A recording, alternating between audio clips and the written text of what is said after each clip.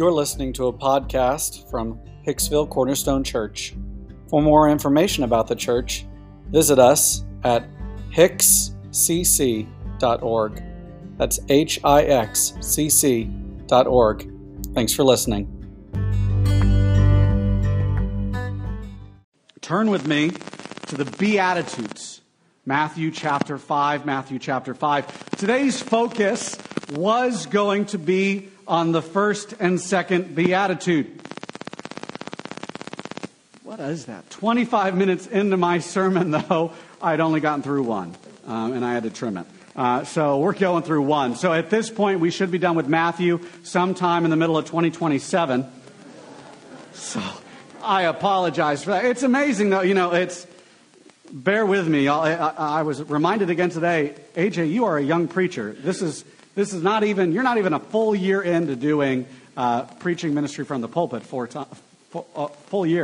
time. So it's okay, AJ, if the Lord hits you and is continuing to build how you are as a preacher. It's comforting to me, right? I go back and I listen to many of these and I'm like, man, I'm sure in 5 years I'm going to look back and be like, they actually paid me for this? But I appreciate you're willing to walk with me through this. I'm grateful to you all. Please stand as we read together Matthew 5:3. Matthew 5:3.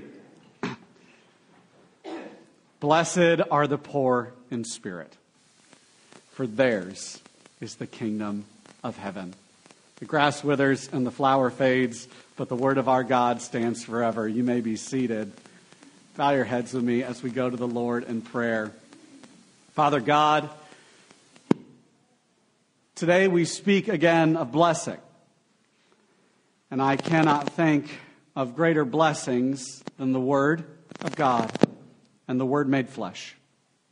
And so we thank you that you give us this text that speaks so deeply to who we are and where we are at as creatures, as imago Dei, as people who bear your image. And so, Lord, use this text today to pierce our hearts and make us awe and wonder at our good Savior. In your Son's name I pray. Amen. Let's begin with a riddle. I actually want one of you to yell it out, okay, if you know the answer, okay? What can be swallowed, but can also swallow you? What can be... Oh, good. Oh, okay, we're done. Thank you. Great sermon. Excellent. Pride. It's a sin that affects all mankind. I've both read the statistics, and I've lived life, and I've seen it. Okay? If you're in here with me, and you're human, you probably struggle with this on some, let me rephrase that. You struggle with this on some level. We are all prideful people. It's part of being human. I would say it's almost a default part of our nature in the midst of the fall. Not only that, we live in a culture in America. I love America. Please don't hear me bash on America. But it's sold to us as a good to be proud. But you see, even though it's sold to us like medicine, at the end of the day, it functions much more like arsenic than it does Advil. Webster's dictionary defines it as this: one, a feeling that you respect yourself and deserve to be respected by other people, self-respect. So it equates pride with self-respect. 2, a feeling that you are more important or better than other people. And 3, a feeling of happiness that you get when you or someone you know does something good, difficult, etc. Think about it. To be proud of yourself is to respect yourself. That's how we equate it in our culture. And by golly, you deserve it from others, don't you? But it slowly can move into suddenly seeing yourself better than others. It's even marketed not as a vice, but a virtue. And at the end of the day, we have this assumption, especially as we compare ourselves to others, that maybe we are indeed better than others. Here's what the Atlas Society goes so far to say as it lists the virtue of pride. Listen how they describe the virtue of pride. The virtue of pride is a commitment to achieve self-esteem by taking credit and responsibility for acting on one's judgment in accordance with principles. It goes further. Pride seeks to esteem of oneself as the author of those actions, that is, esteem of one's worthiness. Pride results in being able to look at one's accomplishments and say both, I did it, and it is good. I couldn't help but thinking about that scene in that movie Castaway, right? He builds the fire, Tom Hanks. I have created fire. It is good. He's proud of himself in that moment, alone on a beach, cast away on an island. We crave this. You see, we have a culture that's obsessed with it, and it begins to define how we view ourselves. Pride shapes our identity. Men. You and I crave this. We want to be proud of our work, proud of our children, proud of our wives, proud of our sports teams, proud of our toys. We carry much pride when it comes to these things, right? If we have them, we parade them around, right? We are keen to make others aware of our victories or our accomplishments. We can't get enough good jobs or pats on the back, right? And this is why. We have linked our accomplishments to our identity. It has moved from something we have done to suddenly what we have done becomes who we are. It begins to define us at our core. Here's the terrifying part. There will come a day where the accolades stop coming. When the pats on the back feel much more like slaps in the face, and when we can't tangibly point to something recent that we would call a victory. And when our pride takes a hit, our self-esteem shatters, and in that moment, our heart goes to despair. Self-esteem and pride are set up like an idol to men. And it's destroying us. It's destroying our families. And as someone who was in a youth ministry for 17 years, it destroys our children. We have a young male suicide epidemic in this country that's vastly underreported and not talked about. And I'm convinced from the data that one of the main drivers of this is that we have linked our personal value with our personal victories. And so when one no longer exists, our value no longer exists either. Instead of linking our personal value to the victory of Christ. Only one can function as the cornerstone of our lives. The other one is like a mud wall that is trying to hold itself up against the storms that come. And when we tell men that the world revolves around them and then they fail, pride leads them to despair. Proverbs 29:23 says this, "One's pride will bring him low, and he who is lowly in spirit will obtain honor." You see, pride is the anchor that limits how far we could sail with our God. Pride is the anchor that limits how far we could sail with our God. Men, hear me. Pull up that anchor. If we begin to lead with humility in our families, in our workplaces, with our children, it will be so countercultural because the culture sells you pride as a virtue. That it can't help but be noticed by those around us. It challenges the motivations, right, that we set for our goals. Is our goal in life, our achievements, do we want it to say, look at me? Or do we want our achievements to say, look at him? Ladies, y'all thought you were getting out of this, didn't you? You're like, I love it when he talks to the guys. It's something to remind my husband about at lunchtime later in the day. Remember when he spoke directly to you? Ladies,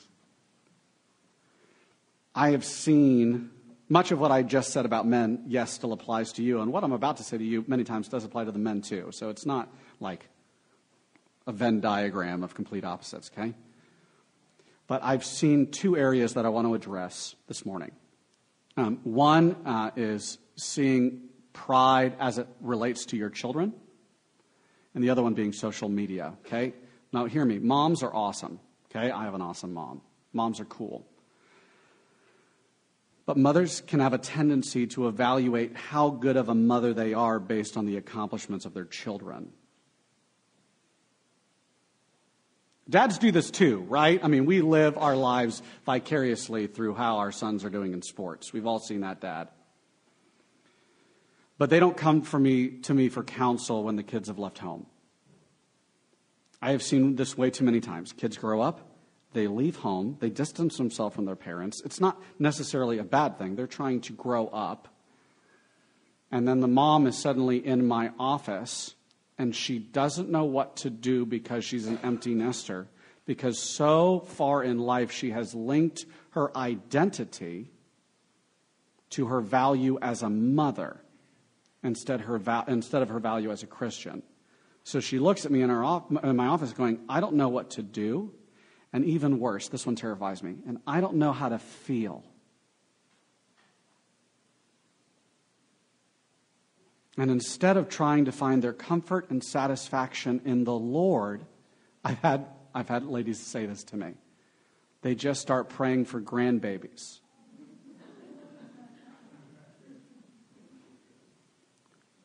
Because they want their pride, their identity to be found in now the accomplishments of them.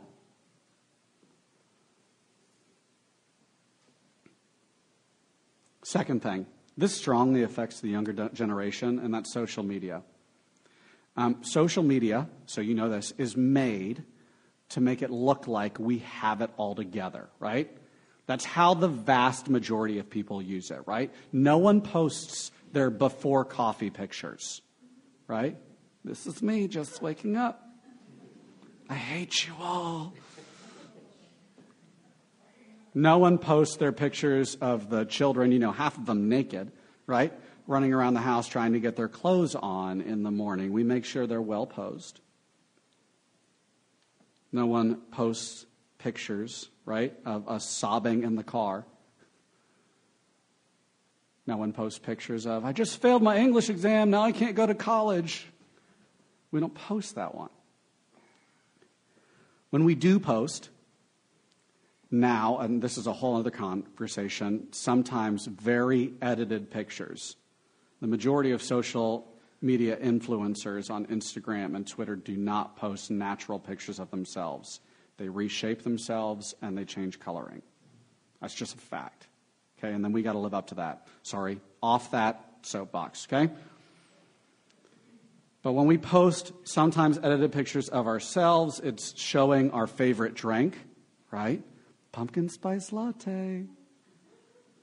Best life now.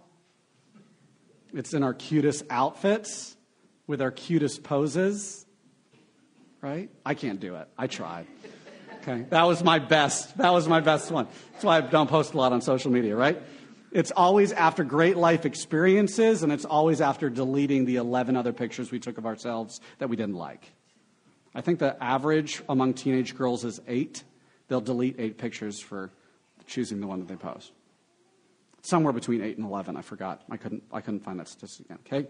But what do we want to do when we do that, right? We want to communicate, I've got my life together. I've got my life together. That screams pride, right? I'm fine. I'm happy, right? It's what the Atlas Society definition is. Look at me. I'm good. I'm happy. Social media has drastically impacted the mental health of teenagers over the past 10 years. The statistics are very clear on this. Bullying is up, suicide is up, self-harm is up, and the comparison game is through the roof because we try to paint our best lives now, and we base our identity and pride based on how many likes or hearts a specific post got. Teenagers and parents, okay? I say this especially when I talk about developing a correct theology of technology. If you do not have a seatbelt, I call it a seatbelt, some sort of app on your phone that is at least diagnosing or making you aware of how much time you spend on it, do that this afternoon, right? Just so you know, okay? We know from the data that if you spend more than 2 hours a day using social media apps, it drastically begins to affect your mental health and depression. We know that for a fact. The average for a teenager is somewhere between 4 and 6. At least make yourself aware, okay? It's harming brain development and mental health. And again, there's tons of science to back this up. Now, one question comes up when I always talk about pride, right? And it comes up, well, where does your pride shine is typically how I respond. But here's the question. Pastor AJ, are you saying we can't be proud of anything? I just got an A on my test this week. I studied real hard for it. Pastor AJ, I just got a brand new job. Can I be proud of it? Pastor AJ just had another grandkid. Can I be proud of that? Here's the question you should ask.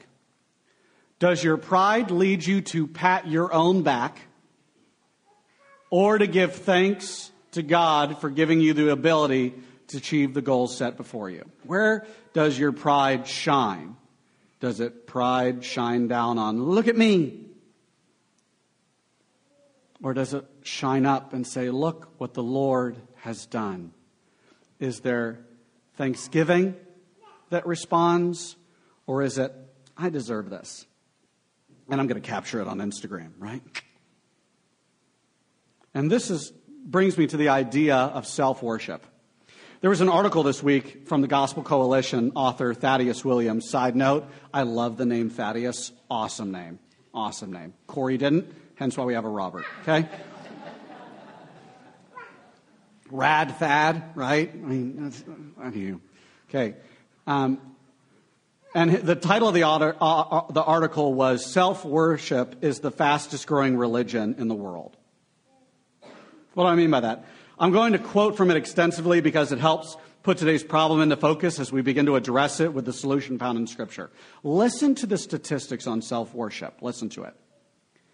84% of Americans believe that enjoying yourself is the highest goal in life. More than 4 out of 5 people. Enjoying yourself is the highest goal in life. Further, 86% believe that to enjoy yourself, you must pursue the things you most desire. You must pursue the things you most desire. 86% of Americans. A whopping 91%. 91's an A, I hear, at Hicksville High School. Okay? 91% affirm the statement. To find yourself, look within yourself. And we wonder why we got issues in our country. In our day, the Westminster Catechism answer has been reverted. If you've ever used the Westminster Catechism, the first question is, what is the chief end of man? And the answer to that is, man's chief end is to glorify God and enjoy Him forever. But we've made it, the chief end of man is to glorify and enjoy himself forever. That's what our culture teaches us. That's what people believe. One could even make the case that self-worship is the world's fastest growing religion. It certainly is the oldest. See Genesis 3.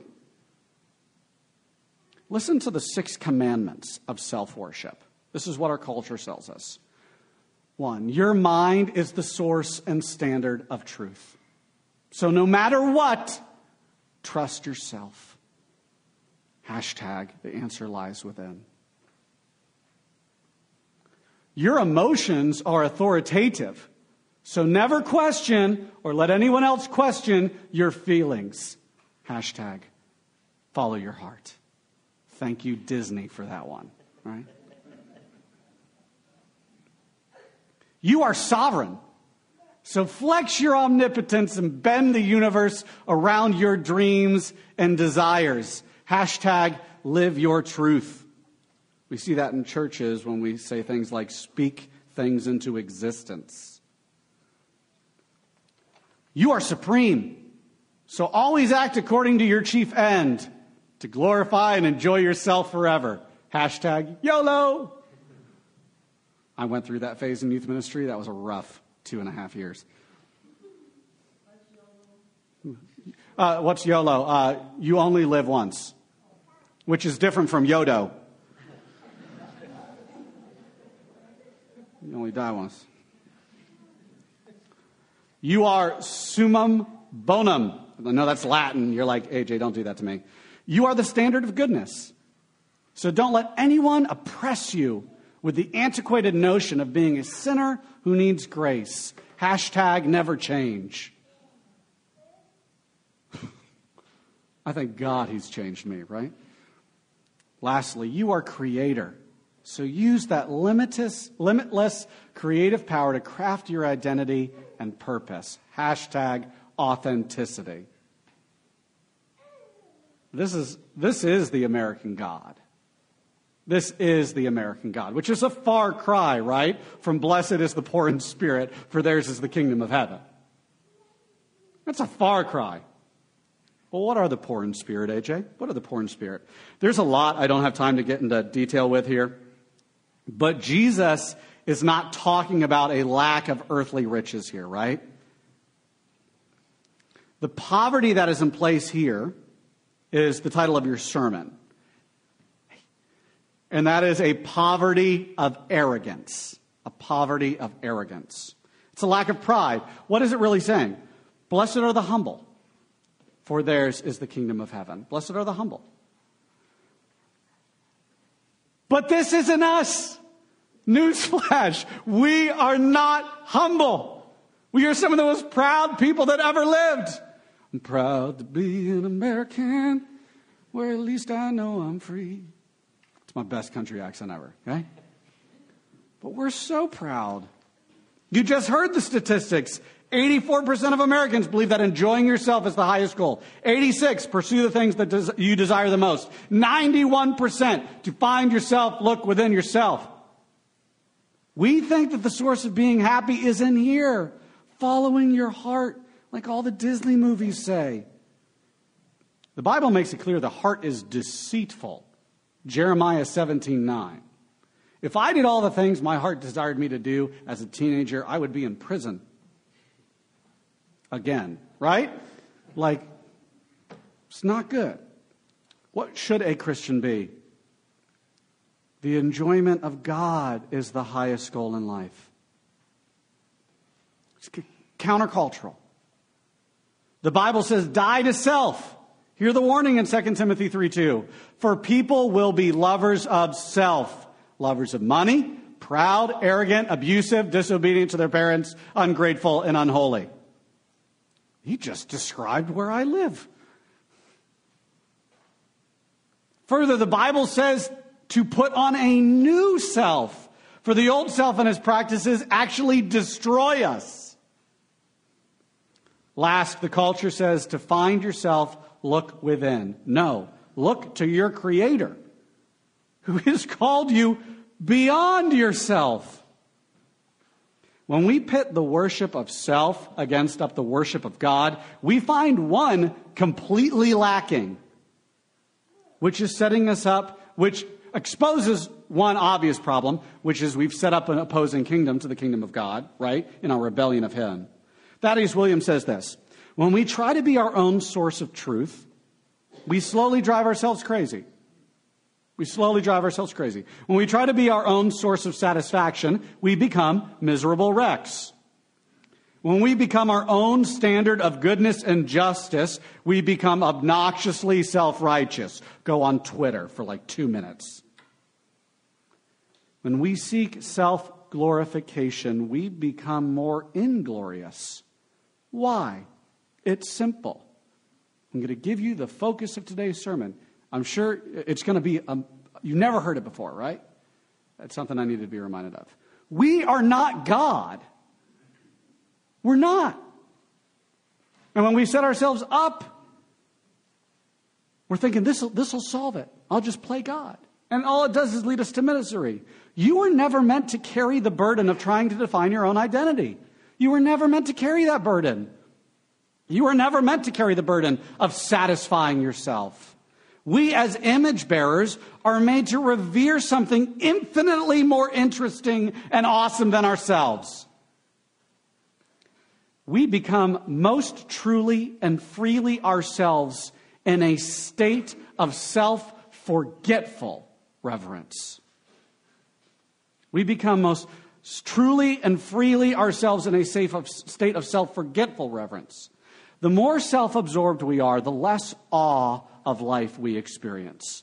The less awe we experience, the less fully and freely we become ourselves. Think about this. 35,000 people every year make the very dangerous and sometimes deadly trek to see Mount Everest. Why? 4.5 million, the Grand Canyon. Why? 3.5 million, Yosemite. Why? 30 million, Niagara Falls. Why? Deep down, we crave awe. Why? We were made for it. We were made for awe. And this is where both social science and material science are starting to catch up with the Bible. Scientist Paul Piff of the University of California, Irvine, coined the term small self to describe this phenomenon. After exposing his subjects to several elicitors of awe, Piff reported, "We found the same sorts of effects. People felt smaller, less self-important, and behaved in more pro-social fashion. Awestruck people statistically are more generous, more dialed into the needs of others, and more caring towards our natural world." Arizona State behavioral scientist Michelle Lanny Chioda has found that awe not only increases generous decision-making, it also drastically improves cognition. Awe makes us less susceptible to bad arguments and more responsive to good ones. There's a mountain of research from psychologists connecting experiences of awesomeness with substantial decline in depression. Substantial. Do you want to live happier and fuller lives? I think all of us would go, yes. The science is clear.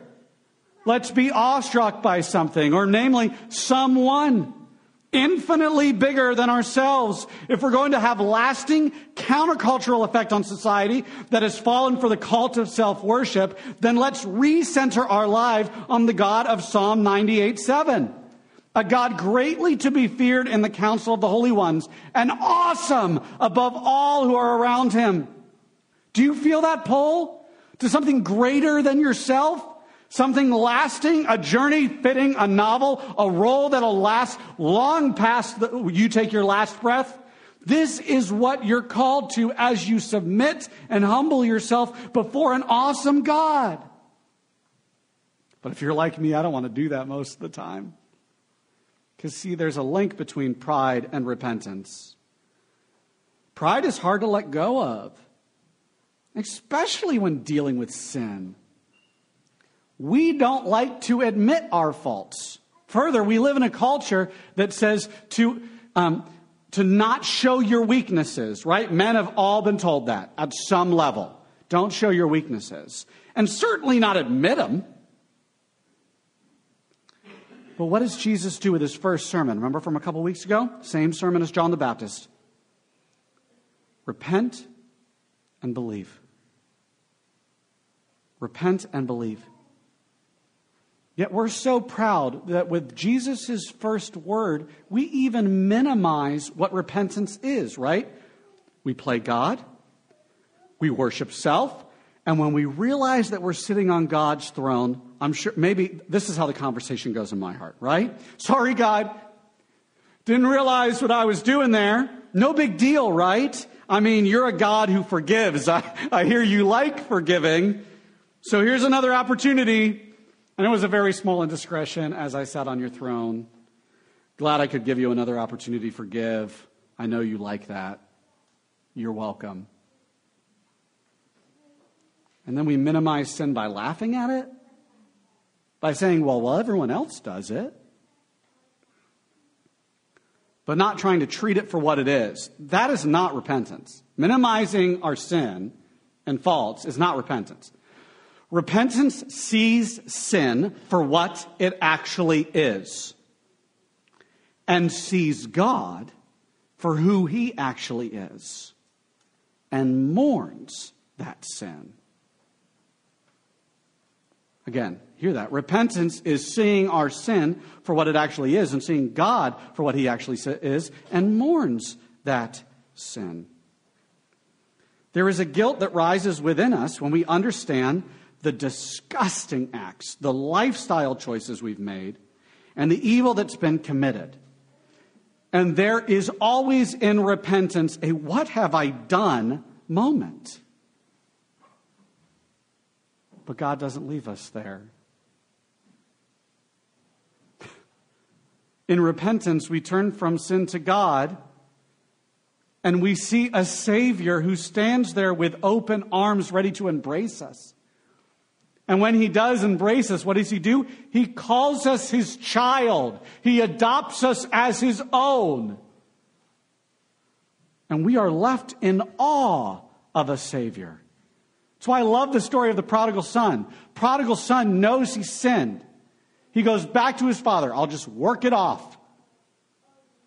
And his dad is making a fool of himself, running down the road to hug his son and clothe him. That's how your God sees you when you repent of your sin. He comes to you.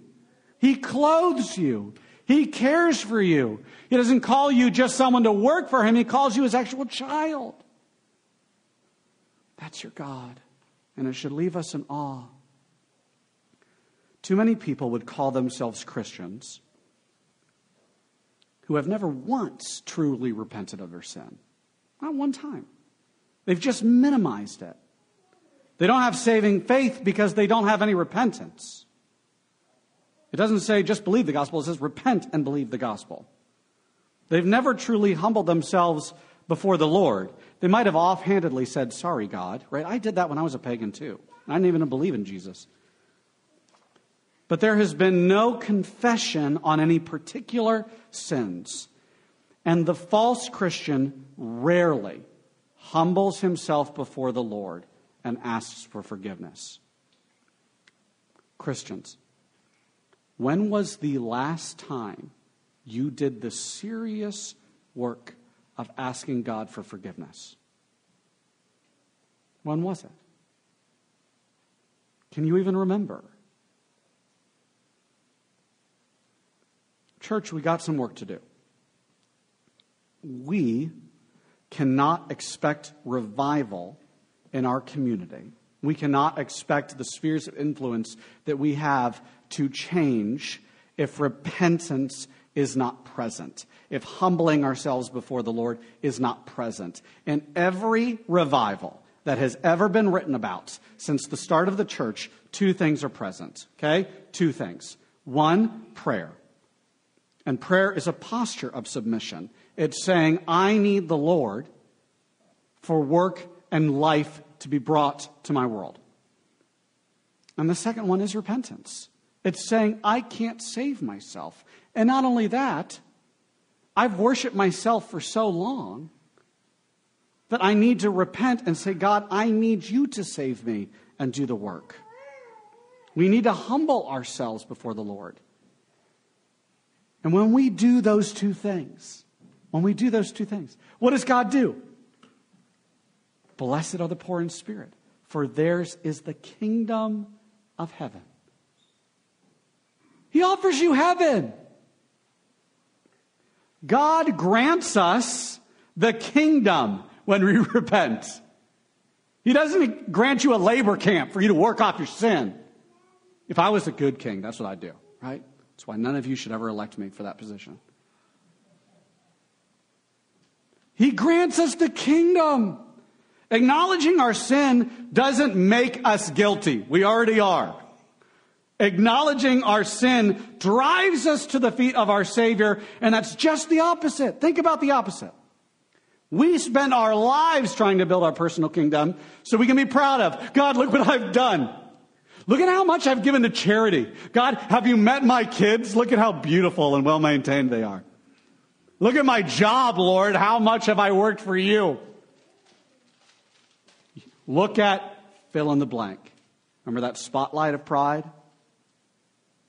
And when we do that, we find ourselves not satisfied and always wanting more. Right? J.D. Rockefeller, right? When will be enough money?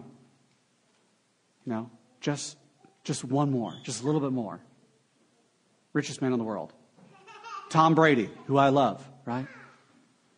What's your favorite Super Bowl, Tom? The next one. The things in life that we desire don't satisfy us because they were never meant to satisfy you. All it does is fill us with pride. But that pride is fleeting.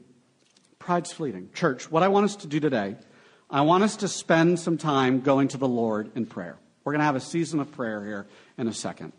Because if we desire revival in our communities, we need to do the hard work of going before the Lord. We need to do that. So I wanted us to set aside some time in worship today to do just that. And watch what happens. When we do this, what does God promise? Blessing. If we want blessing to pour out on our church, may we begin with humbling our hearts. For the kingdom of heaven is at hand, and it is a blessing to those who humble themselves before the Lord.